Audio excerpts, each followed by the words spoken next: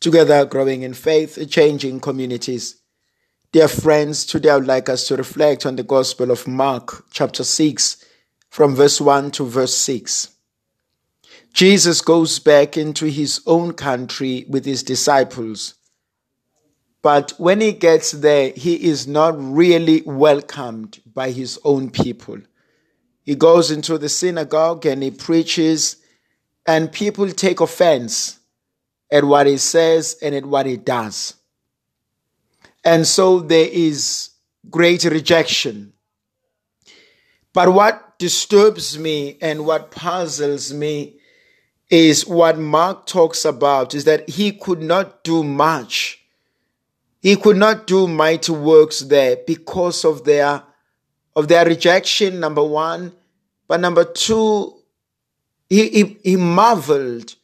He was shocked at their lack of unbelief, at their lack of faith. And these two things, for me, they speaks volume. And I'm looking at Jesus who goes and he does what he knows is necessary, but people do not accept it. People take offense at what he does and what he says. Have you ever found yourself at odds or at war with people that you were trying to help? That whatever you have said and done somehow has been turned against you. That you are made to believe that you are one who has done something wrong. And sometimes you try to avoid an argument, to keep the peace, to do things even though you know that they themselves are not okay. And you suffer silently.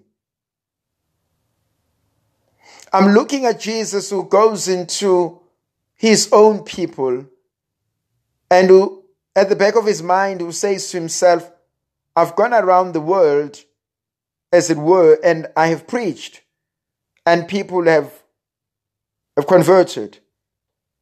I have laid hands on people, they've been healed. Everywhere else in the world, people have come to be better. But I come to my own, and my own do not recognize that. But for me, it's not even the recognition of that. It is the rejection that they give. They reject Jesus outrightly. They reject his teachings. They reject what he does. Not because they question his teaching, not because they question his power, but they question why is it given to him.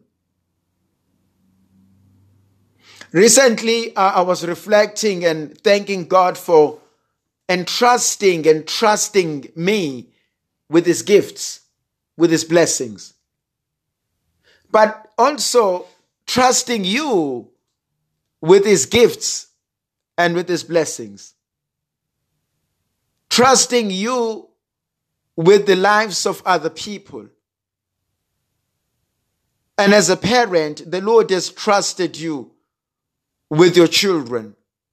As a leader, the Lord has trusted you with the people you lead, has trusted you with your siblings, with your colleagues.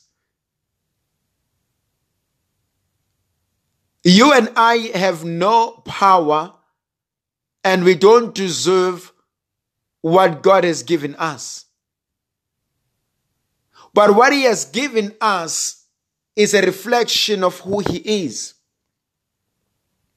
And so when they reject Jesus, they don't just reject what he does and who he and what he teaches, but they reject him as a person. They ask themselves, what kind of teachings? Where did you get this wisdom? How can you be so great? And unfortunately, there are people who are still stuck in that.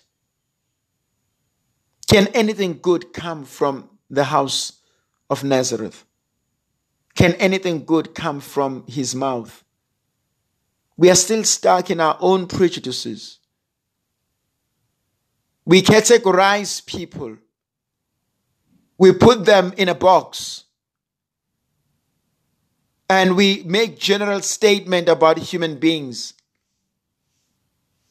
We discriminate based on culture, on language, on race, on the region where you come from. We define you by the accent you use. We honor you by the car you drive, the house you live in. And so they reject Jesus and they reject the truth. What disturbs me the most is that Jesus is shocked at their lack of faith. That speaks volumes. Why is he shocked at their lack of faith? Why is he shocked at their unbelief? Well, partly because he expected them to have faith. Now I'm asking, could it be possible that Jesus is shocked at my lack of faith?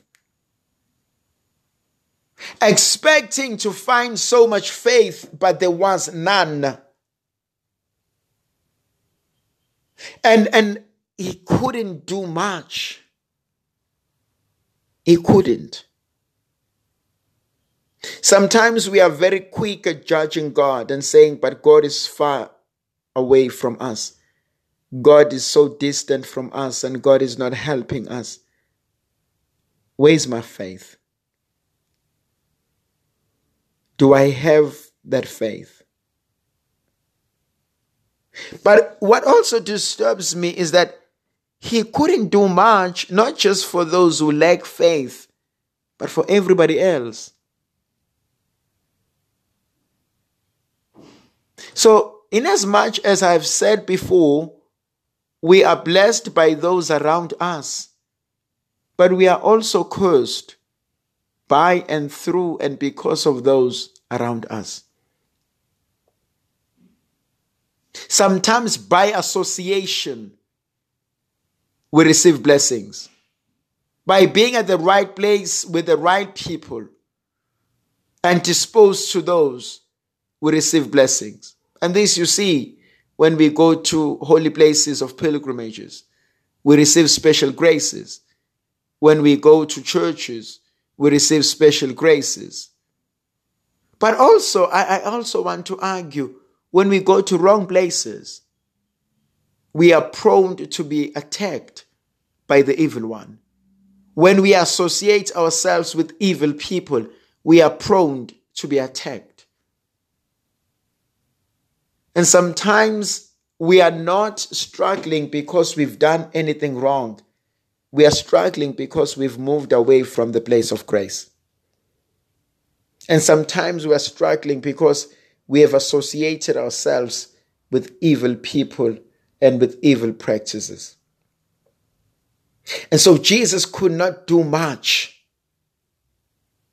because of their lack of faith. It disturbs me bitterly that the Lord expected, but he couldn't. Go back. You remember that story when Jesus moves from Bethany going to Jerusalem and he sees a fig tree and he expects fruits and he doesn't get them and he curses the tree. And they ask him, but Lord, why? He said, because I expected. There's an expectation. And so when the Lord expects something from me and I do not deliver, what happens? He is disappointed. And so there are expectations. Every day the Lord expects that I bear fruits. Go back to the symbolism or the parable of of the talents. Every day the Lord gives us talents. At the end of the day, He expects us to give back that which we have done throughout the day. But what happens if I cannot offer Him anything? That lack of commitment, that lack of faith.